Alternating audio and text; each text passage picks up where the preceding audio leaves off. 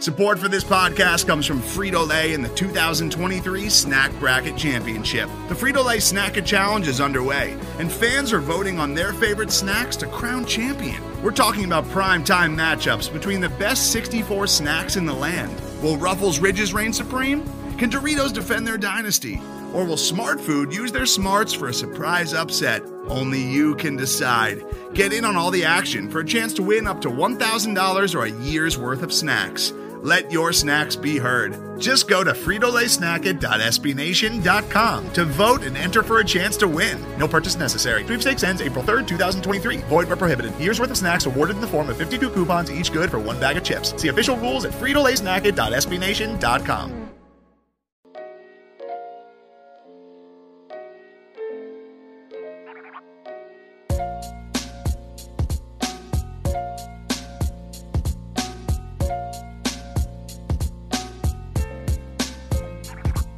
And one of the things we talk about is if we don't give effort, if we're not recognized for effort at University of Oklahoma, then I'm a con man and they're a fraud. All right, guys, welcome to the Oklahoma Breakdown Podcast, brought to you guys by SB Nation's Crimson and Cream Machine. You can find us on iTunes, Spotify, Google Play, Google Podcasts, pretty much anywhere you guys can get a podcast. Please give us a 5-star review. We really appreciate it, and it actually makes us more visible to anybody looking for the podcast. I'm your host, Kamiar Moravian, joined by my co-hosts today in Jack Shields and Stephen Brown. And Jack, how's life been treating you? How was your 4th of July? Oh, it's good. Yeah, got to hang out with a little bit of family. It was obviously a smaller celebration this year because we couldn't have friends over. We just decided to limit it to family this year because of COVID and all that. But still a lot of fun sitting by the pool watching fireworks and stuff like that. But I think I'm finally recovering from the whole weekend. Being outside for so long, once you hit your 30s, drinking outside 2 days in a row is like a 5-day hangover. Take a lot out of you, apparently. Oh, God. I'm fine now. I'm drinking some sangria with cotton candy grapes in it. Pretty delicious. Hold on. Oh, cotton candy grapes? Have you never had a cotton candy grape? I've never heard of that in my life. Culture yourself, Kamiar. Come up to the north side and go to Trader Joe's and get yourself some cotton candy grapes and drink it with sangria. Like, are they kinds of grapes that you can just like eat like a normal grape? Yeah. No. It's just a normal grape that like has like a sweetness to it. That's basically it. It sort of tastes like cotton candy. And we had them in the freezer. And our ice machine right now is not working, and our tray was not full. We didn't have time, so we just used these frozen grapes, the cotton candy variety. Very resourceful. I should be applauded for this. Are they like as nutritious? It was my girlfriend's idea. So are they as nutritious as regular grapes? I don't know. Something tells me no on that one. I'm going to go with no, but whatever. Steven, how was your 4th of July? How's your week been going? It was good. Someone lent us their house that had a pool and everything, so we had a small gathering. It was a little bit more than 6 people, but less than 10. So that's good. We obeyed the laws a little bit. Wore masks on the way down. It was hot. It was hot up in Edmond. I think by 4:00 we were kind of like we should maybe go inside for maybe like an hour or two, kind of decompress, and then we'll go back outside when it gets a little bit cooler. But overall, good experience. Yeah, it was good. Did you stay hydrated? Yeah, on a few substances. Yeah, that's good. Beer, water. Shower beer, maybe. Love me a shower beer. Yeah, I learned now, about it. Now, guys, if I recall correctly, the last time that all 3 of us were on a podcast together, I broke a chair in my apartment. I found that picture. You did? You did? The other day. That was the picture. Oh, you got to send that to me. God. That chair, it sat there for like a couple months. It was there for a while. It was there for a minute. Just in pieces? Yeah, just in pieces. Oh, I kept looking at it and getting an anxiety attack. I was like, dude, I don't want to deal with this. All those shards. No, thank you. Gosh. But anyway, I ended up finally getting rid of it. But wasn't that like your uncles or great? No, my members? great grandparents. So sorry, great grandparents. It broke when I got too worked up about Mike Stoops on a podcast. You don't know what a podcast is, but happens to the best of us. Yeah. Oh, but yeah, man, 4th of July was interesting. Like, a lot of cities closed down their firework displays, and you saw like a lot of local ones or people just randomly popping them off. But I think Edmond still had theirs going. Maybe I know Moore still had theirs going, but they chose to shut down several other things throughout the day. I went to my sister's house in Moore, and since they're so close to the park, we just sat in their front yard with some family members and watched the fireworks. It was pretty good. But yeah, pretty positive experience. I turned 29 July 3rd. Hell yeah. So man, my last year in my 30s back to back. happening during a pandemic. So it's good. It's great. My mom used to tell me when I was a kid that all the fireworks were for my birthday, and then now she's a liar. Is that relationship broken now? pretty much. It's not repairable. Built on lies. Definitely. But yeah, guys, today we're going to talk about some 4th of July fireworks for the Sooners, which only 2 guys committed to the Sooners. A couple things went on behind the scenes, and like we're just expecting just a big July and early August maybe for the Sooners. So talking about what other leagues, other conferences are doing regarding COVID-19 and how the other Power 5 conferences might adjust their schedules accordingly. Some OSSAA stuff regarding high school stuff. I've been talking to some local coaches at smaller schools and the biggest schools in Oklahoma and talking about their thoughts and also ramifications of that. A game that I just kind of put together and just some random other things. So let's get started. 4th of July fireworks. Caleb Williams and Latrell McCutcheon both commit to the University of Oklahoma. Caleb Williams, of course, is the number 1 quarterback. They have him on like CBS or whatever. And they're like, all right, who are you going to play for? And they play a long commitment video. You feel like it's lasting forever, especially after some Maryland Terrapin fans were really making some noise the night before. And that was hours after Latrell McCutcheon threw horns down and started talking crap on the Longhorns. But let's go with you, Stephen, first. How do you feel about both of these signings? Of course, these are both top 100 guys. One's a top 5 guy, but, what are you expecting from these guys when they get on campus? I think the Caleb Williams announcement, I think there's a little bit of, we kind of knew it was coming, so that, kind of killed it a little bit, waiting the whole 5 months for an announcement. Worst kept secret in pretty much. So, no, it's a big signing. Number 1 quarterback in the class. He's a guy that I think a lot of people look at his little impromptu plays as more like Baker. I think that's a good comparison. A lot of people are comparing to Russell Wilson with his running ability. So I think it's a good comp. He's a guy that's going to challenge Spencer Rattler. And if you look at Georgia, you keep signing these QBs, one of them is going to kick the other out. So let's say Spencer Rattler wants to stay another season. I think that's where it gets interesting. But so far, Oklahoma's quarterback room is absolutely stacked. And so, Jack, tell me what you think about the signing of Latrell McCutcheon. One of my favorite signings, not only because of he was on Friday Night Tykes and I used to love that show, but also because he basically told Tom Herman in Texas to shove it once he got offered after he decided to decommit from Alabama. Have to love both of those facts. I must confess, I have never watched Friday Night Tykes. I'm not saying that I'm above it's fantastic. It, but fantastic. I have not gone down that path yet. But another interesting thing about this kid is that he was injured all of last season. And it's looking like he's not going to play his entire senior season. So basically, OU is going off of his sophomore tape here. That's all they're going to have to go off of. That and the fact that he's, 6'1" and very long and basically fits the bill for what Alex Grinch wants in a cornerback. But, OU is not the only program that's going to be facing this dilemma. This is sort of – right now it feels unprecedented, but it feels like – he's not the only high-profile recruit that missed his junior season. Other programs are going to be dealing with this too, but it's, it's definitely a unique situation as far as any precedent is concerned. Yeah, I agree. And I think some Sooner fans were disappointed on the 4th when they were like, man, Jamar Cain sending out lots of things about Scooby-Doo. And Oklahoma only ended up with 2 commits, albeit both top 100 guys, one being possibly the top player and the Rivals 100 and everything else.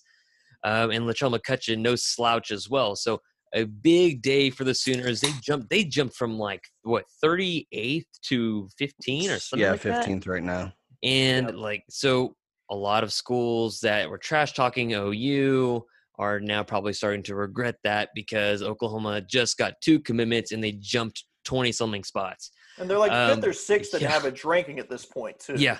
Because so Tennessee take the ranking depart. with a grain of salt because, I mean, once OU gets a lot of these guys that they're expected to get, the average ranking is going to go up as well. Yeah. So, I mean, there's a very good chance of this being a top 5 class for Oklahoma wins. I just don't understand schools that begin with T that have the color orange as their primary color. Both Tennessee and Texas both were just like, you're behind us. And it's just like, you look at their classes. You don't get to talk shit after the decade both of those programs have had 2 decades in Tennessee's case. Gosh, freaking Tax Slayer Bowl winners are talking shit to OU. That's the point we're at right now. And it's just unbelievable because Tennessee, again, they have like filled out their class. Like they already have over 20 commitments, and 13 of them are 3-stars. So like the more OU recruits, and a lot of the guys left on the board are 4-stars and some 5-stars. I probably would stop talking if I was Tennessee. Texas, they always Texas always out recruits OU, right, Steven? Most years, yes. I'd say 3 out of 4 years at least. But and OU is beating Texas 3 out of 4 years. It's just the Texas fans that say like, "Oh, well, man, you sure don't do a lot with all that talent you're getting." And it's just like, man, you have won 10 games once in 11 years, and like 4 conference championships since '98, or not even 4, like 2 since '98, and you are really just talking a lot. I think Red Dirt Sport pointed this out. They have 7 conference championships in 40 years. Jeez, man. A place with the resources of Texas should have 27 instead of 7 in the 40-year period. Oklahoma's 5-5. Yeah. Yeah, I mean, they should be competing with Alabama just based on how many resources they have in state. See, that's what I'm saying. Of course. Texas has the most resources out of anybody in college football. They have all the facilities, they have all the donors, they have all of the money, and they have all the players in Austin. They have they're literally in the smack dab in the middle of Texas. They can recruit anybody, and they still fall flat on their face despite recruiting in the top 10 almost every single year. It's amazing. I hate to see it. And Latrell McCutcheon, like what made it even better about him just shitting on Texas, getting like the Texas players already angry, was that he's also from Austin. So it makes it even more the sweeter that he would do all those things. Caleb Williams, Latrell McCutcheon both do the horns down in their commitment videos and on their commitment. So fantastic stuff. But moving on to Ivy League schools. Of course, it's Ivy League. They're very, very intelligent, which should say something about this next move, is that they are intending to move all sports, including football, to the spring of 2021. And I imagine the Patriot League, which the military academies kind of fall in line with, really, I imagine they'll start to do that too. Once all this stuff, because it's just the beginning of July. We're 1 weekend of July. 3 weeks later, we are heading up into August. And I'm just really curious what July 31st is going to look like. So let's say league-wide, everybody's like, all the conferences are going to say they're trying for a fall season. But let's say, as our good friend Brady Trantham has said since the beginning of this, kudos to Brady Trantham, who works in the franchise and does a million other podcasts. Brady's a good dude. Since the beginning, he said, season's going to move to spring. And so, with that said, if Oklahoma did play in the spring, and if every other conference did play in the spring, let's say it begins in late February, what is the impact on that just in general? And then we'll get a little more specific. Steven, what do you think? Or whatever, Jack, whatever. Go ahead, Steven. Go ahead. I think the first thing is you look at the players like a Chuba Hubbard or something. That guy wants to make it to the NFL. He might as well just sit out that season that close to the draft. I think of Creed Humphrey. Humphrey, exactly. One. Jack, what do you think?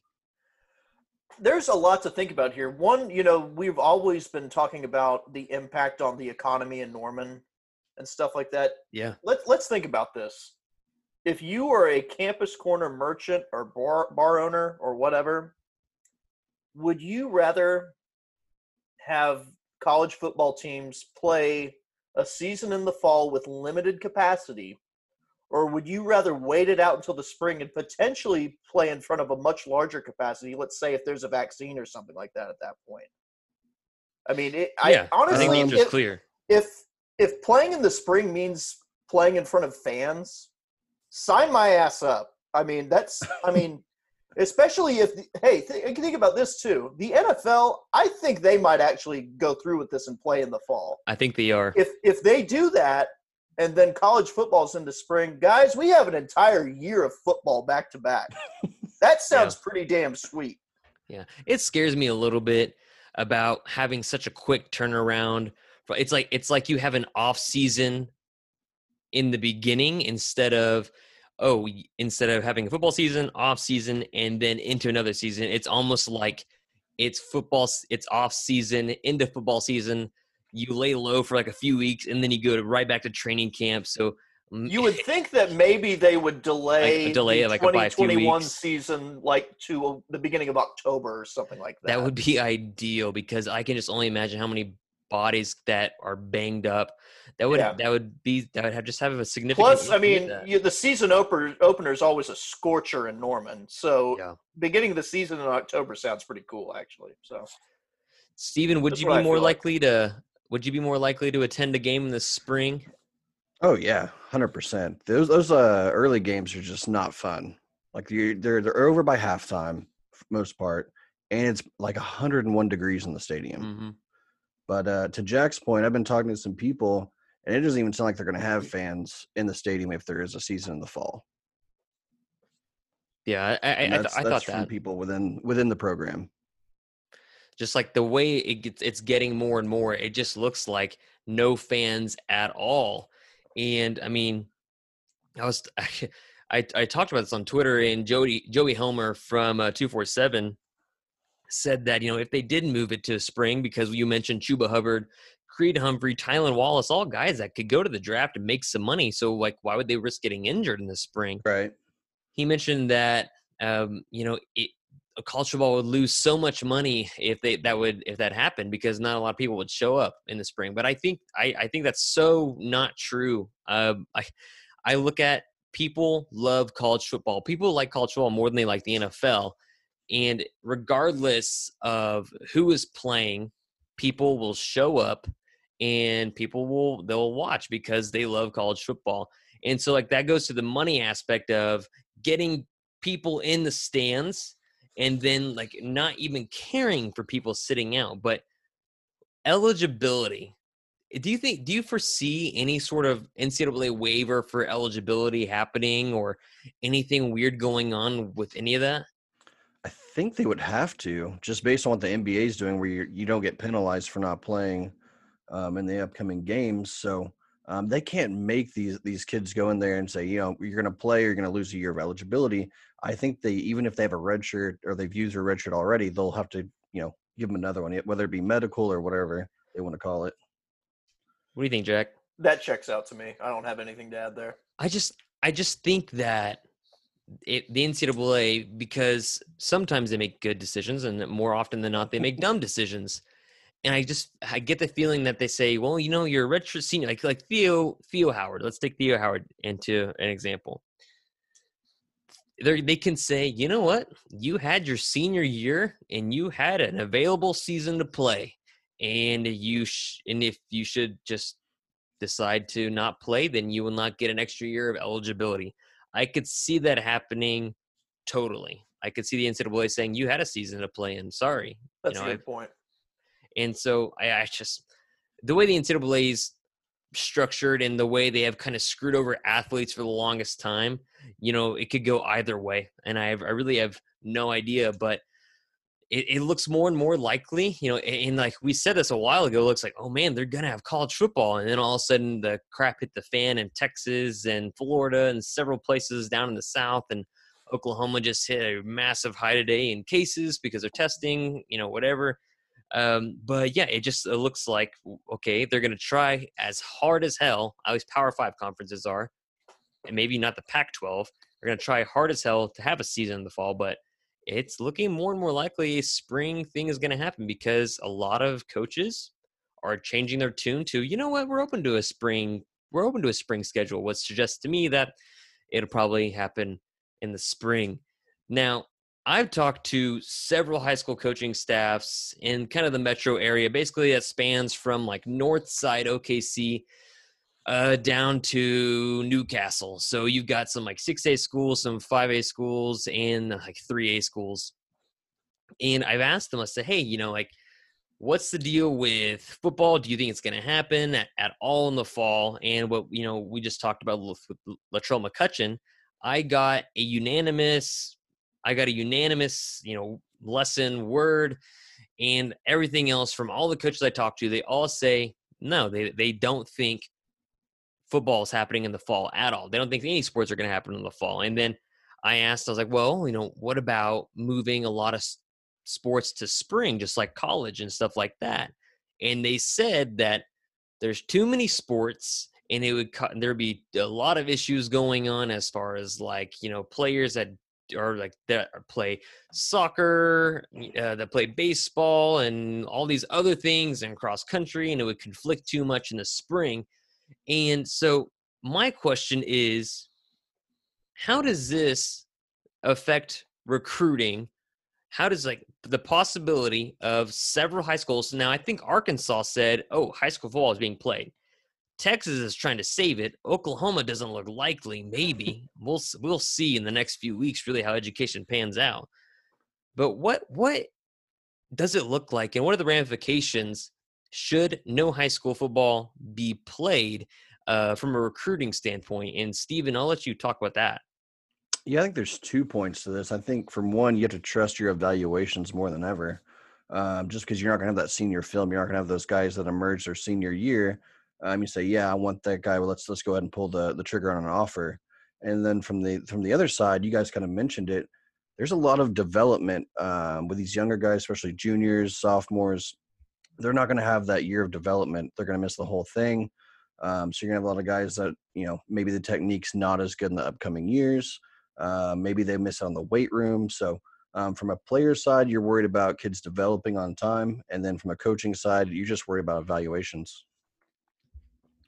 Jack, what do you think about high school football players, especially seniors, of course, missing a year of possible just football in general? Well, it's a huge missed opportunity for guys who are sort of fringe offers for big programs who otherwise, coming into this year, their offers are from Iowa State and Memphis and places like that. You have a lot of kids in the Oklahoma area who have like Memphis offers and Iowa State offers, Kansas State offers, guys who theoretically with a big senior year could end up on the radar of Oklahoma or Oklahoma State. I think Josh Jacobs. Exactly. That's a huge missed opportunity for kids like that. Like Josh Jacobs was heading to Wyoming, and he ended up at Alabama. So, yeah, exactly. So, yeah, in Missouri, I think, or something like that before that. But, like, I mean, it's a really big thing. I mean, it's probably going to benefit a lot of these smaller programs, honestly, because a lot fewer of these kids are going to be poached. But at the same time, those kids aren't developing quite as much. So it's kind of hard to gauge, but it's going to be interesting for sure. And so again, I think back to, and we do this not because like it's an itch that I have to scratch, but I think about what this would be like under the Stoops regime, because as we all know, in recruiting, Bob never really got past the current class. Like his staff might, before Lincoln Riley, might have offered some juniors here or there, but they were never 2.5 classes out like Lincoln Riley is. So the good thing about Oklahoma staff right now is that they're looking at guys that are sophomores right now, and they're looking at guys that, they probably even look at some freshmen. They've been looking at guys that in 2022 and 2023. So a lot of prospects have already caught their eye, and they've been able to do some scouting. Now, of course, like you guys said, they're going to miss out on some guys and some smaller programs that have discovered somewhat diamonds in the duff. I almost said diamonds in the rough are going to get to keep those guys. And so it's really intriguing to me. Now, do you guys foresee, and I'm just talking about the college level, do you guys foresee the possibility of like kind of like because it's a health emergency. It's a national like health issue. It's a pandemic. That is very serious. And I think to like natural disasters like hurricanes, especially Katrina, that really affected people as well. Do you think that players are going to be able to transfer freely after this year because of a COVID situation, in that they were not able to physically visit campuses, and so they had to do it all virtually, and they get the campus and it's nothing like it was supposed to be like, and they were kind of bamboozled, which is a good word. And so a year later they want to switch because they were promised a lot and didn't get a lot. Do you think that's possible? Basically free agency for a year, that the NCAA might do that? I don't see that happening. That's just way too much chaos for the NCAA to put up with. Now, there'll be like certain situations where, guys want to be closer to home and they can kind of use that as leverage. Or they, I didn't get a visit. Now I know that I miss home more. But I just don't see like a full blown free agency coming in like a year or two. What do you think, Jack? Yeah, this sort of goes back to our previous discussion about eligibility issues with which, does it seem like the fair thing for the NCAA to do? Yes. And could I see them maybe doing it? Sure. But the way that the NCAA conducts itself, they want to deal with as few headaches as possible. And sometimes that comes at the expense of the athlete. That's fair. So I think this sort of runs parallel to the discussion we were having about years of eligibility. Yeah, I can just unless you're a quarterback. Yeah, I keep on thinking about Peyton Martell. Where is he even at? Is he still in Miami? He's maybe going to be the starter at Miami because their starter from last year transferred. That makes no sense. He might be the guy this year. It's good old Tathan. It's hashtag Tathan season. I remember he committed to Washington as a freshman, and then he was committed to A&M for so long, and then he just gave them the shtick. Went to Ohio said State. That Nick Starkel was ass my dude. And yeah. And then I remember when Chris Robeson was talking shit to him on Twitter. Oh yeah, because the Cedar Hill stuff. Yes. And, oh man, that's fantastic. And then good old Tathan got booed in the Miami spring game last year. I'm surprised there were enough people at the Miami spring game to boo him, quite frankly. So that's pretty impressive. That's fair. But yeah, I just have a feeling that because a lot of players these days, they're able to go and transfer freely if they have a good reason.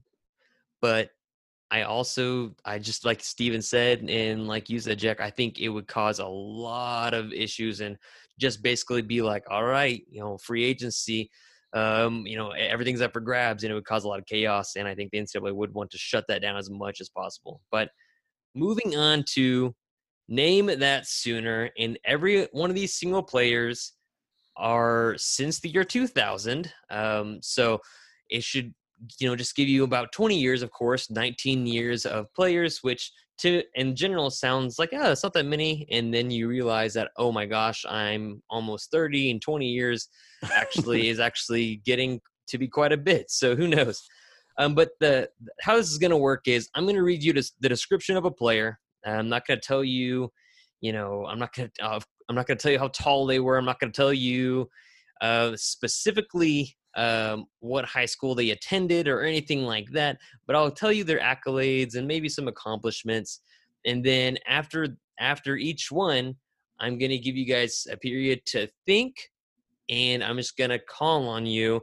And we'll see who has that many points at the end of this, and then we can make it an ongoing thing. Next time we do this, we need to have buzzers at our place that we can somehow buzz into this. Buzzers would be fantastic. That would be a good idea. So, all right. So this first one is, this Sooner is a two-time All-American.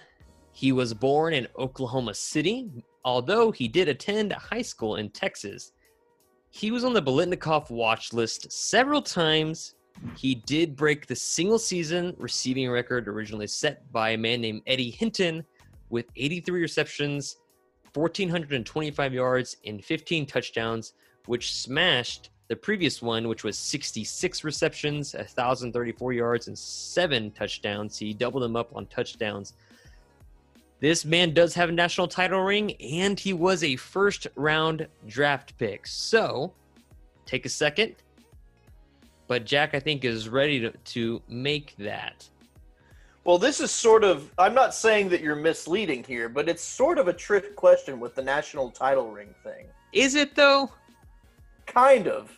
Not really, but kind of. It's Mark Clayton. Yeah. And he redshirted during the national championship season.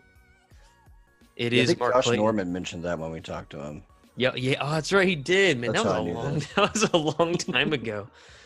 Josh, when we got on like a Skype with Josh, and like one of us, our cameras weren't on. He's like, "Where you guys at? I want to see you." It was low key awkward, but so basically he forced us to turn on our videos. But yeah, it is Mark Clayton. So yeah, I just didn't realize. I knew he was really, really good. I didn't realize he broke that record so hard, I guess you might say. But all right, so you guys both could get the point for this one. This next one, Steven will get to respond first. That's how we're going to do this. This next Sooner is a 3-time All Big 12 academic nomination, as well as a 3-time All Big 12 football team nomination. He's from Houston, Texas. He is top 6 in career rushing yards and top 3 in single-season rushing yards behind Billy Sims and Adrian Peterson. He was actually drafted in the 4th round. Owns the single-game touchdown record against the Longhorns in the Red River Shootouts. Steven, who do you think it is? The Red River Shootouts. Is it Blake Bell? It is not. Jack? Blake Bell? That would be Q. It would be Quentin Griffin. Griffin. Houston Tech. What gave it away here? Is it the single game record? The for last Texas? one, yeah. That's right. a big OU trivia question. 6 right touchdowns. Blake there. Bell from like Kansas.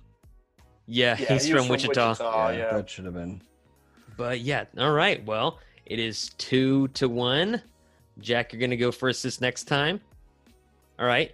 This first team All-American Sooner in everything his last year as a Sooner. That was confusing. In his last year as a Sooner, he's a first team All-American in everything. You look at conference, All-American lists, various ones out there. He's on the first team in all of them.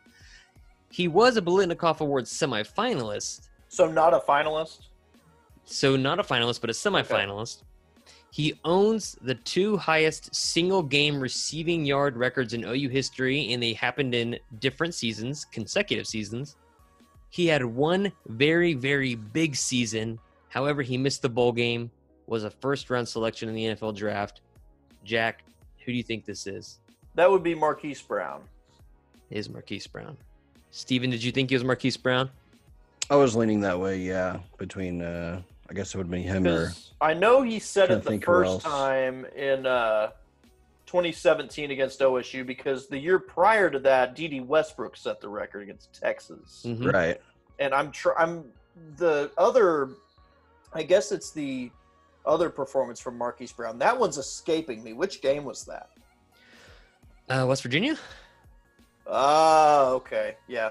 When his cousin was there, Antonio Brown? There you go. Okay.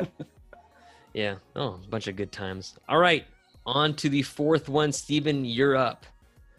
This one, I thought, honestly, while putting it together, I felt like it was the most difficult one. So I'm sorry you're first to go. But this former Sooner was a Big 12 Defensive Freshman of the Year and on the Freshman All-American team. He was All Big 12 first team in 2 consecutive years. He's from San Antonio, Texas. He broke 2 of Brian Bosworth's records, which are most tackles as a freshman and most tackles in a game by a freshman.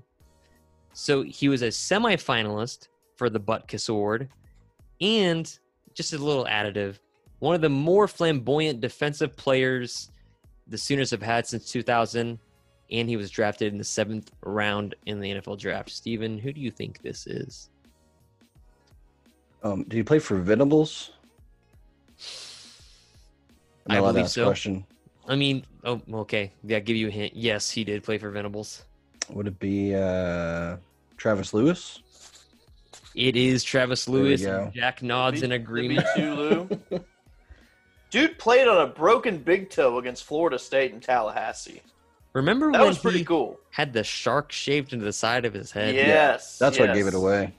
And the defense called itself the Sharks in 2011. The whole defense did, and then late in the year they kind of fell apart. But yeah, I remember the red-white game when they had enough players to actually form two different teams, and Travis Lewis was on the white team because he came out in a white suit.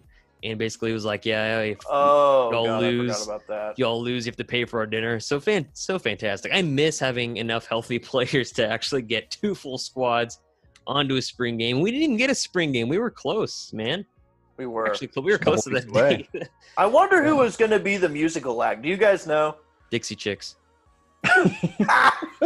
which are Dixie just now Chicks and Toby Keith on stage together. Who would have thought? Which are just now the Chicks, right? Didn't they remove the word? Yes, Dixie? they did. They did. That's just the Chicks. It would have had to the been Chicks. Toby Keith, though, right? Nah, Toby Keith's always an option. I Yeah. feel like. Because I know that they reached out to Big and Rich one time, and then that fell through. So they got was it Jason Aldean? Yeah. No. No. Trace Atkins, and then Trace last year okay. it was who Oh. was the guy last year? That one guy. when I the know. guy from Clemson. Yeah, the Clemson Oh guy. yeah. Why Lee can't Bryce. Yeah, Lee Bryce. Why can't they just get okay, I'm gonna throw out 3. And I know this doesn't make any sense for the most part, 2 of them, but these are 3 Oklahomans that have at least come up with popular songs. My number 1 would be Kings of Leon. Like Yeah. a lot of college age students, or maybe not anymore because I'm getting old, but a lot of people like Kings of Leon, and they like the brothers that are from Oklahoma, and they're fantastic. Kings of Leon has some really good hits, but you also have bands like what was that one band that was like they're like why I'm the same, you know what I'm talking about? No, I know what you're talking about. They're from Oklahoma. The All-American Rejects. Oh, yeah, they're yes. from Stillwater, though. They're from Stillwater. You can also get like So that Hinder might be a deal somewhere. breaker. I thought some of them were from Edmond. Oh, maybe. Do you think that? But I don't think the Oklahoma crowd would welcome them that much, and I haven't heard from them in a long time. And then, of course, my last one, which nobody would like, but they're Oklahoman in general, is Hanson. I would love God. that. Get out of here. Just play Bop on repeat. They had multiple hits. I They had only multiple remember hits. Bop. I don't Hey, even they remember have their own name. beer now. It's called Hops. Are you serious? Really? They do, yeah. Oh my gosh. Yeah, I The think they Flaming did it Lips out through- there. Oh yeah. Oh, there you go. Yeah. Yeah, Or Flaming Turnpike Lips are good. Troubadours. Turnpike Troubadours are all OU fans. And yeah, Troubadours are getting big. Like I remember when they were. Well, they're on hiatus right now, but Yeah. they wouldn't have been able to do it this year because they're on hiatus. But any other year, that would be a very good pick. So in the future, Turnpike Troubadours. I remember when they weren't very big, and like people kept on talking about like going to see a local show, like in a bar or something. But yeah, I wouldn't mind them either. You know, and I'm not even necessarily a big fan of their music, to be honest.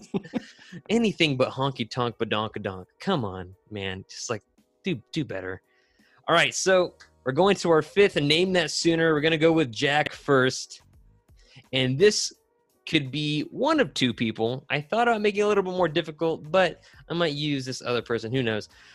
This former Sooner is a 2-time first-team All-Big 12 selection. He did play multiple positions on defense. He is from Oklahoma, which I think might give this away. He's a Thorpe semifinalist. He was drafted in the 4th round in the NFL. He still plays in the NFL. He started in both Fiesta, which 2010, and Sugar Bowl 2013 wins. Jack, who do you think this is? That would be Owasso Ram Aaron Colvin. It is Owasso Ram Aaron Cole. Man, like you look at Nailed it Steven, right away. Steven, who do you think? Did you have any idea? No, I was just gonna throw a random name out, If I didn't say he's from Oklahoma, like Dakota Austin or something. we don't talk about junior high kids on the podcast. But like if I didn't throw in Oklahoma, you compare Zach Sanchez and Aaron Colvin's lists of accolades, they're very similar. Yeah, just different years, basically. Yeah, Because different years. Sanchez would not have played in the Fiesta In the Fiesta, Bowl, so. yeah, you're right. But they did both start in the Sugar Bowl, so. Yeah, it's pretty odd. That was a good tandem of corners right there. Not too bad from the Sooners there. And by the way, for people that are listening, Aaron Colvin is a better cover corner than Zach Sanchez. Steven, do you agree with that statement? Yes, just because his career has been prolonged by, he's in the NFL. Is he in the NFL still? He's still in the NFL. Okay, yeah, he's better. And Jack, you would also agree that Aaron Colvin is a better cover corner than Zach Sanchez? I do. He was definitely more fundamentally sound than Zach Sanchez. I'm just making sure we're all on the same page because some people are Zach not on Sanchez is good on Twitter, though. I will He's say a really that. good Twitter follow. Oh, yes. He's not afraid to mix it up. It's fantastic.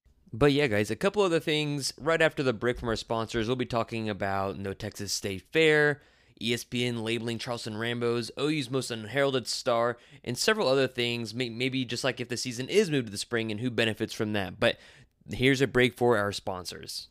Today's episode is brought to you by Cars.com. With over 2 million vehicles and 50,000 more added every day, Cars.com will match you with the perfect car for you, your budget, your life, your style. And if you're ready to say goodbye to your current car, Cars.com will get you an instant offer to cash it in. Just start by entering your license plate and get matched with a local dealer who will write you the check. So whether you're looking to buy or sell, just go to Cars.com. It's magical. A couple other things before we get off here. Pick Six Previews always comes up with interesting stats, interesting rankings, and just random info. That's actually pretty good. Speaking of which, plug here, the guy from Pick Six Previews was on Alan Kenny's podcast last week. So go back and check it out. It was some good stuff. And if you haven't checked out Alan Kenny's podcast with David Ubben talking about Tennessee, where Ubbs basically says he doesn't know why Tennessee is as high as they are on everything, you should check that one out too. It's really, really good. Absolutely. Pick Six Previews, they talk about this decade of over 1,263 teams and offenses. Only 3 of those teams have averaged over 8 yards per play. The 2017 Oklahoma offense, the 2018 Oklahoma offense, and the 2019 Oklahoma offense. So the modern person or average person that saw that on Twitter, I imagine was like, damn, Lincoln Riley's really good. And the first thing I thought was, damn, we wasted 2 national titles on this defense. Yeah. I was so angry. Is this a weekly shit on Bob, shit on Mike segment? We need to bring Brady Trantham in just for that. But just like, yeah, I just don't get, like, do you think it's possible that Oklahoma doesn't have Mike Stoops, right? If they don't even have to have Alex Grinch, just like some random other defensive coordinator. Do you think that they actually win one of those two? Because 2019, they were never going to win a national title. 2017, without a question, they win it. So and 2018. 100%. And 2018. I think they win the 2018 offense, the amount of weapons I love Baker and I love Kyler. You can't go wrong with either of them. Kyler's a little better, honestly. And I think that 2018 team, if the 2017 team had a defense and would win it, then the 2018 team as well for sure. 2019, you're going up against that LSU team. Who knows? But that LSU team was something else. But yeah, I think that Jalen Hurts was not going to outgun Joe Burrow. And the thing that bugs the hell out of me is this, that Alex Grinch got the same exact players on 2017 and 2018 squad, sans like Steven Parker. He got them to play at times an elite level in 2019. And I just hate thinking about how Oklahoma has possibly wasted 1 to 2 national titles within the last 3 years by having historic offenses and a historically bad defenses besides 2019. And just talking about historically bad times, there's a pandemic, which means there's no state fair going on in Texas. And so what do you think happens? Do you think, like, let's say there's football in the fall. Let's say there is. Do you think this game is played in Norman? Or do you think this game is played at a ghostly, odd, kind of weird, empty Texas State Fair? Jack, you had. Okay, so Kerry Murdoch brought up a very interesting point about the setup of the Cotton Bowl Stadium. He was basically saying that a Cotton Bowl, an empty Cotton Bowl without a fair going on, it's essentially the ideal setup for a socially distanced game because they can just get right in and out, and like the way that the locker rooms and the tunnel are situated, it's basically perfect for social distancing. So I feel like that, and it's equidistant between Norman and Austin, essentially. Not completely, but basically. It's pretty close. I feel like, I think you would play it there. Steven, what do you think? Yeah, I could see him playing there. Maybe like you go to the Cowboys Stadium where you have a little bit more resources. Yes. But either one of those two, I don't think there's a problem with playing it in the Cotton Bowl. I would, if this was the circumstances, I'd rather play AT&T Stadium and Jerry World. I mean, because especially if there's no fans, thinking about what the NBA playoffs are going to be like, they mentioned that, because there's no fans, you're going to have so many more camera angles and different ways to film this game.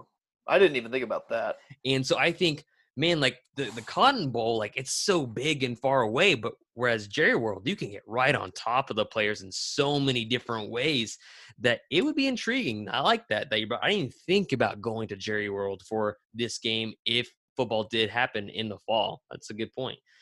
All right, next question or next kind of topic is ESPN talked about this. I thought it was really interesting because I disagreed with them, and I wanted to get your opinion. They labeled each top team's most unheralded, and they used the word star. Each team's most unheralded star. And they mentioned and said Charleston Rambo is Oklahoma's most unheralded star, and that people are just completely ignoring his 750 yards, averaging 17 yards per catch, and disappearing in the second half of the season because Jalen Hurts was locked onto CeeDee Lamb. Steven, do you agree with this? Do you not agree with it? If you don't agree with it, who is your choice for this? I'm on the fringe for this one. I think Charleston Rambo is a really good player. I think he can be a star. I just haven't seen him become it yet. And a lot of that could just be, Jalen Hurts, you said locked on to CeeDee Lamb or just refused to throw the ball. He was wide open. We saw him. He was wide open so many times. Misses. So I think he has the potential to be a star. Do I think he's unheralded? Not yet, because I don't think he's taken that step that CeeDee Lamb took. For me, I would probably go more like Creed Humphrey, one of the best offensive linemen in the country, especially at center. And I don't think he's really talked about that much. I don't really like. I think everybody acknowledges that he's really good, but I don't think people really talk about how important a center of his caliber is to an offense, especially with a freshman quarterback. Oh my gosh. Jack, do you agree with this or do you disagree? And if so, who's your player that you think is the most unheralded star for OU? Two things. No, I don't think he's OU's most unheralded star because I think that person is probably Marquise Hayes. You brought up Creed Humphrey. Two offensive linemen. He's not getting a ton of national pub necessarily, but he's the pick for preseason All-American at his position, basically universally. Marquise Hayes might be, other than Creed, probably the best offensive lineman on this team. Right. He's mean. And someone who's mean, someone whose NFL upside is about as good as anyone's, and someone who could have an enormous year this season. So I'd go Marquise Hayes for unheralded, but at the same time, Rambo, with his skill set and his ability to run deep routes, now that he's finally going to be paired presumably with Spencer Rattler, we all know he's going to win the job, but someone like him who can throw a much better deep ball than Jalen Hurts can. Jalen Hurts, that was one of his biggest. can go through progressions, someone who Read can defenses. hit, someone who can, someone who's actually capable of hitting him in stride on a deep ball regularly. Rambo could have an enormous year. Yeah, I agree. I mean, so he's someone who maybe not necessarily Biletnikoff finalist or anything like that, but he's someone who definitely has a chance for, first team all Big 12 honors or something like that. So the person who made this list is on to something, but I don't think it is Rambo. Yeah, and people need to remember Rambo was a hot commodity coming out of Cedar Hill, thought to be a burner. And he was right on par with C.D. Lamb as far as hype coming out of high school. He was, and we got to see his game against Tathan Martell on national TV when he burned that Bishop Gorman defense a few times. And so, like Jack said, and Steven, like you guys both said, Jalen Hurts, not the most polished quarterback because of what he was told to do at Alabama. Then all of a sudden you say, oh, by the way, now you have to read defenses, now you have to go through your progressions, and now you have to actually get the ball out in stride. And, because Jalen, he had such a low release, and it caused him to be half a second or a second and a half late on his throws, and they were always behind the receivers. But you guys both went offensive linemen and right next to each other, huh? Creed Humphrey and Marquise Hayes, who, by the way, Marquise Hayes' knuckles reach his shins. It's incredible. Just look at a picture of this man. The tips of his fingers, he could probably touch his toes without leaning over. His arms are so long. I'm joking, but Lord, his arms are long. But my most unheralded star is not Charleston Rambo because of he should have earned over 1,000 yards this season because he was wide open more than 5 times. It's waving, I'm open. CeeDee Lamb's triple covered, and it still goes over to CD.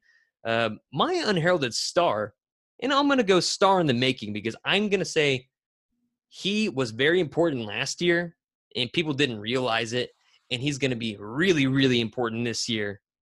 Deshaun White. I'm picking Deshaun White. Brian Odom said he was the most instinctive linebacker he's ever seen as a freshman coming into campus. And of course, he never said anything about Kenneth Murray. Brian Odom didn't. And then you saw how much of a star Kenneth Murray was just because of the freak athlete and everything else he was. But Deshaun White, another year under Brian Odom and a year of probably maybe being the signal caller. I don't know. We still have no idea what those linebackers, those 2 inside linebackers, who they're actually going to be. We pretty much all universally agree it's Deshaun White, Caleb Kelly, but we're not sure of their duties.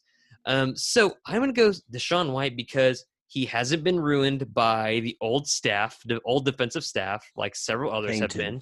He has, he has not had the ability or the opportunity to regress. He's in the Brian Odom defense, and that's the only thing he's ever experienced. I'm so happy.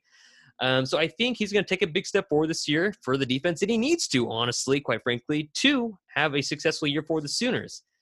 So, with that said, we've talked about spring ball because the possibility looms larger almost every week. It gets talked about more and more about coaches saying it went from, no, we're going to try hard in the fall, and now it's becoming, well, we still want in the fall, but we're open to spring, which means it's probably going to happen in spring. So let's say the season is moved to spring. Let's say it begins in late or mid to late February, okay? And Jack, I'm coming to you first on this one.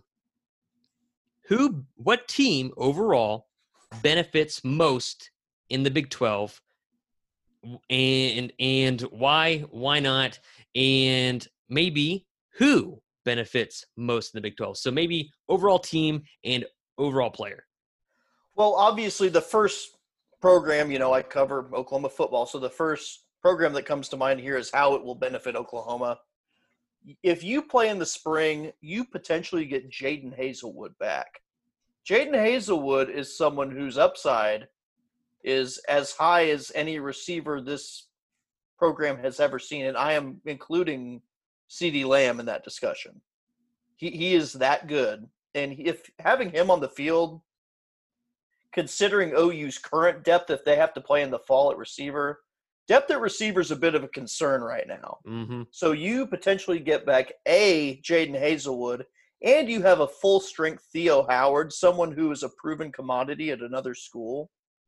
plus you have an entire fall to get the replacements for Neville Gallimore up to speed, the replacements for Kenneth Murray up to speed, and the people who need to step up at corner now that Parnell Motley's gone. You know, our cornerback depth at Oklahoma, not great at this point as far as experience is concerned. Yeah. You're going to have to probably rely on Eaton and Dennis at some point this year for reps. They're not going to start, probably. You'll probably go with Trey Brown and Jaden Davis, but those two are probably going to have to play just out of necessity. So you have more time to get those guys up to speed. So I think this is definitely going to benefit Oklahoma. And as far as who it would really hurt, you've got to look to the school up north, Oklahoma State, because you could see Chuba Hubbard and Tylan Wallace sitting out. I agree. Steven, what do you think? Oh, I think it definitely benefits Oklahoma just from a health standpoint. And then also you get Justin Harrington involved whenever he wants to arrive on campus. Supposedly supposed to be in the next few days. We'll see. Supposedly. Very big there. I think for the sake of just being different, I'll go Texas. Texas just overhauled its complete staff, both offensively and defensively. Very true. So it gives them more time just to get people acquainted with what they want to do. But yeah, no, I agree. And I can see why both of you guys would say that. And Steven, who do you think least benefits from the season happening in the spring? Oh, it's absolutely Oklahoma State with what they have to lose from getting that close to the draft. You don't want to get Chuba Hubbard lost. You look at him going from playing a spring season into growing right into the draft, into OTAs. So his body's going to be beat up by the time he makes his first, preseason game. So if it does move to the spring, I see Chuba Hubbard, he's gone. Tylan Wallace is gone. You lose a lot of that offense with those two guys. Yeah, and I agree. And so if I were to say who benefits most, of course, I'd say Oklahoma as well. I mean, they're the 5-time defending champs. The only thing they're missing is a quarterback on the offense and a quarterback on the defense. In captains in Jalen Hurts and Kenneth Murray. And you would get an extended period to really coach those guys up, get their bodies a little bit bigger and up to speed, like Jack, you said. And because the worst thing, and a lot of people are happy about, is Oklahoma. And we saw when the Sooners returned to practice, that some people tweeted at them and said, "Oh, you're 3 weeks behind. You're 4 weeks behind." And that Princely, yeah, you manually Milan or whatever. But yeah, it's just a lot of teams, but I'm sure a lot of teams felt that way. They were happy that the Sooners would be 3 to 4 weeks behind them in regard to practicing and everything else. And so if you extend the offseason to spring, all of a sudden, Oklahoma, they're no longer behind. And you're catching up their younger guys to speed, especially guys like Spencer Rattler and other guys that can get bigger in the meantime that you need to get bigger. So Oklahoma, I mean, they're reloading. They're about at the point to where they're reloading. Next year, they will be reloading. This year might have some turnover because of the quarterback stuff, but they're getting to the point yearly they will reload. And this is like that kind of last year until Lincoln Riley and Alex Grinch find a home elsewhere because their recruiting has just been that good. Now, I look at who looks to lose the most because of a spring season possibly. I could go one of two ways. I would wholeheartedly agree with you guys in saying that OSU, with the prospect of Chuba Hubbard and Tylan Wallace and a lot of other guys are seniors on that team just sitting out because they want to protect what NFL draft stock they had. I thought it was stupid Chuba didn't go in the draft last year, to be quite honest. And then Tylan followed him, and I was just no, Tylan went first, and then Chuba followed, and I was just dumbfounded by that, by the way. But OSU definitely has a lot to lose there because they're returning possibly their most talented team since the Brandon Weeden year where they beat Stanford in a BCS bowl game. And or I could say the other team that has most to lose is Texas because they also have a lot of experience on that team. They have a lot of seniors on that team, even though their gripe for the past however many years, like 10 years, has been they've been really, really young, which is not the case. And, you have Sam Ehlinger and several other guys that, they're pretty important, and they are seniors, and they may just decide to sit out. So yeah, I would go with them or the Cowboys. So basically, Oklahoma, Oklahoma State, and Texas, all familiar foes, have the most to gain or lose by having a spring football season. Do you think there's going to be any surprises in the Big 12 this year?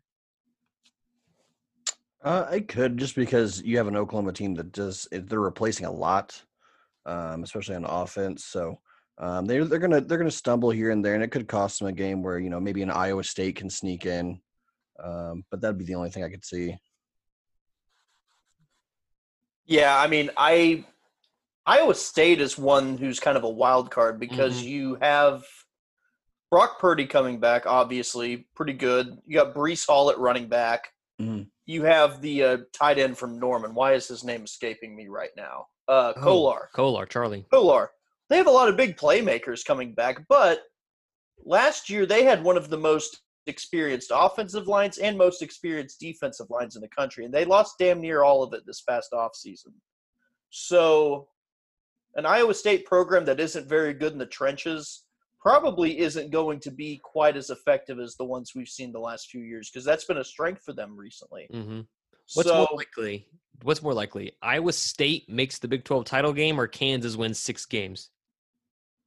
Iowa State makes the Big 12 title game. I'd still say that. I mean, Kansas, they're getting better. I like their offensive coordinator, the young guy, Dearman or whatever it is. Yeah. But I think he's pretty sharp. But no, absolutely not. The defense is going to be abhorrent. There's a chance they start the season 4-0. Steven, what do you think? Iowa State makes the Big 12 title game, or Kansas wins 6 games? I'll go Iowa State on that one as well. Okay. I just don't see that's the safer bet. That really is a safer bet. I mean, if we're talking about playing in the spring and fans at the stadium, I can't think of a more fun in-stadium environment for the Big 12 title game, other than an OU Texas game, than an OU Iowa State matchup. Because Iowa State, their fan base would absolutely roll out to this thing. And they're fun. They are fun. They're nice people, actually. Them and TCU. Yeah, I agree. When I was in the stands during the Iowa State game this past year, all the Iowa State fans near us were like so nice. They talked about how nice the OSU fans were too, and I was just like, you guys are great. And like when they were about to win, and they should have won, they were just like really, really nice about it. And they're like, well, thanks for hosting us, guys. And I was like, they could see it's fan bases that have low expectations are always nice. Unless you're Baylor. Baylor has high expectations because they've never been there before. You know what I mean? They got a taste of relevance, and they got addicted. Yep, and then they had their humble pie. And then they had Matt Rule. Baylor did not deserve Matt Rule. That's true. Matt Rule is an American treasure, and Carolina is going to be better for having him. I agree. He's fantastic. But, no, I absolutely despise Baylor fans. But that's all I got, fellas. You guys have anything else? I guess recruiting is probably still going to be a hot topic moving forward, especially with Caleb Williams on board now. It's pretty simple. It's the names that you've all heard: Tristan Lay, Emeka Egbuka, Brock. Bryce Foster. Sorry. So Bryce Foster. Yes, the mountain. We'll just go with that. All names you're familiar with. It's just with Caleb Williams on board, it gives them momentum and gives them more leverage for them to jump on board. So in the coming weeks, recruiting should still be a hot topic. All the dominoes, all of them. Jack, do you have anything else? Just shout out to the dog I'm getting this weekend. We're getting our dog down in Dallas, Archibald. What kind of dog is he? Schnauzer. Oh, sorry, you said that last time. Yeah, the little, he's adorable, cute as a dog, button. Little old man dogs with mustaches. That's what they look like. That's correct. Yeah, that's why we're calling him Archibald. You know, we're anticipating him looking like an old man at some point. That's so fantastic. We have to give him a suitable name. What color is he? Black. That's gonna be a good Very slick dog, a good boy. Oh yeah. Anyways, guys, thanks for listening to the podcast. Really appreciate all of you guys for listening to the podcast, and especially all our new listeners that we've gained, during the pandemic, and people that are returning to work and listening in the gym. And thank you guys for actually, every time we host a podcast now, we get a new review. So thank you guys for reviewing that. If you're a new listener, go ahead and hit the subscribe button. Give us a 5-star review. We just really appreciate you guys for listening to us this entire time since we've been on a hiatus, really, football since spring. You guys can follow us on crimsonandcreammachine.com. A lot of content dropping every single day. You can follow Jack at JLarryShields or the account at CC Machine. I'm at Kamiar and CCM. You can follow Steven at OU Updated SB. Steven, tell them about the Discord that you have. Yes, we have a Discord going, Discord server. It's just basically it's a weird combination between like a forum and like a chat room. So we have over 100 members. It's always going. We're talking recruiting. We're talking football, whether it be Big 12, NFL, OU, whatever you want to talk about. So we have a bunch of channels in there for you to enjoy. It's basically going like 24/7 right now.